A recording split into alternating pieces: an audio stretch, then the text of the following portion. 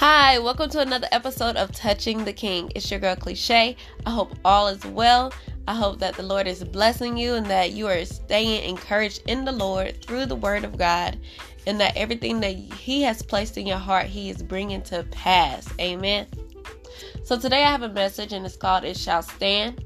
We're going to be reading from Isaiah chapter 14 verses 24, and the scripture reads as this: The Lord of hosts has sworn, saying, Surely as I have thought, so shall it come to pass, and as I have purposed, so shall it stand. The thing that God has purposed in your heart about you, the thing that God has purposed in His heart about you will come to pass. No one can stop God's plan for your life. Even when people purposely plan for your downfall, God will cause you to prosper. A test or trial may come your way, but even then, God is still on the throne. There is a purpose for everything. Looking at what is coming out of the problem is worth more than looking at the problem itself. Again, looking at what is coming out of the problem is worth more than looking at the problem itself. Think about Joseph when he was in the pit or jail. He had no choice but to trust God in another way that he had not known Him before. He had to look at his situation and see that God wanted him to learn something. In other words, look for the light at the end of the tunnel. Joseph eventually came out and was right at the position God had shown him long ago. Who can stop God? Even if you refuse, God has a way of making you come around. Jonah. That's a little biblical humor. Remember to stay the course, even when it seems to be a bit foggy. You may not know the reason, but you do know who holds everything. When the water starts to be a little bit troublesome, know who is on your boat.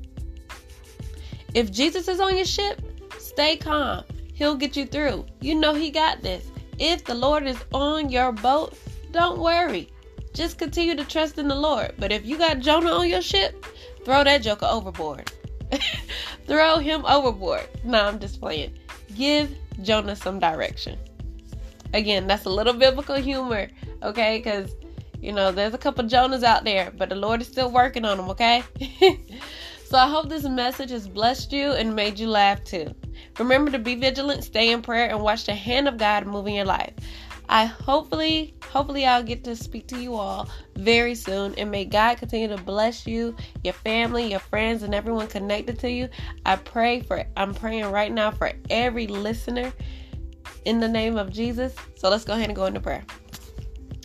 Father, in the name of Jesus, we thank you for this word. Father God, we thank you for this timely word. Father God, we thank you for every individual that needed to hear this message on today. Father God, Lord, I pray that it bless their ears and it continues to encourage them and uplift them and give them the spark that they need, the fuel that they need to keep going, to keep trusting you, and to know that your promises are true and that what you have purposed in your heart for our life, it shall come to pass. No matter what obstacles, no matter what trials, no matter what may come our way, we know that you will see us through, Father, and we thank you. We thank you for the provision. We thank you for being our way maker, Father God, in the mighty name of Jesus. And Lord, we thank you for knowing everything that causes us to prosper, and thank you for, Father God, doing the work on the inside of us that we need done to help us to move forward in the plans on what you have for us.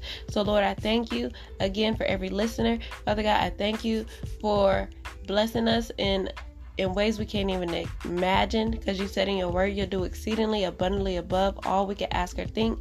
So Lord, thank you again, and it's in the name of Jesus we give your name glory, honor, and forever the praise. Amen. God bless you. Love you. Bye.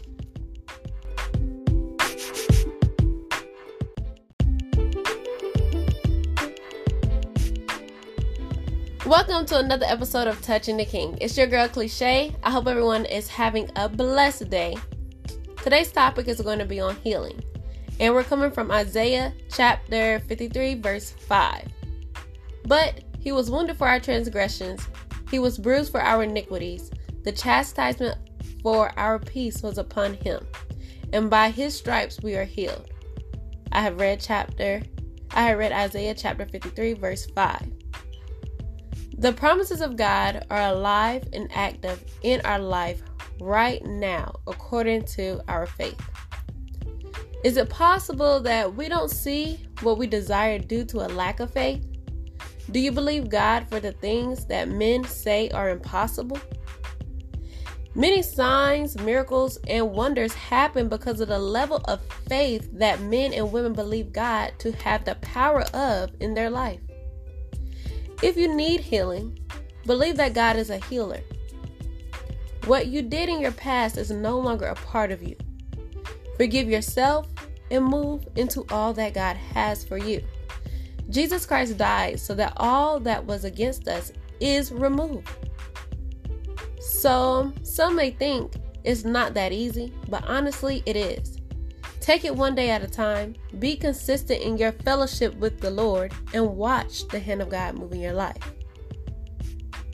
Jeremiah chapter 17, verse 14 reads, "Heal me, O Lord, and I shall be healed. Save me, and I shall be saved. For you are my praise."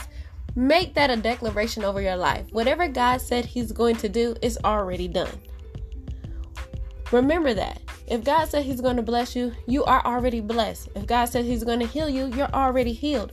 Look for God to perform His word. His word will not return unto us void, and He watches over His word to perform it. So I hope this message has blessed your life. I hope this message has blessed many areas of your life and many facets, and I pray that the Lord continues to look upon you and that His Spirit rests upon you and lead you in all that you do on today, each and every day. Y'all have a wonderful, wonderful day. Remember, be blessed as well as be vigilant, stay in prayer, and watch the hand of God move in your life. Bye. It's your girl Cliche.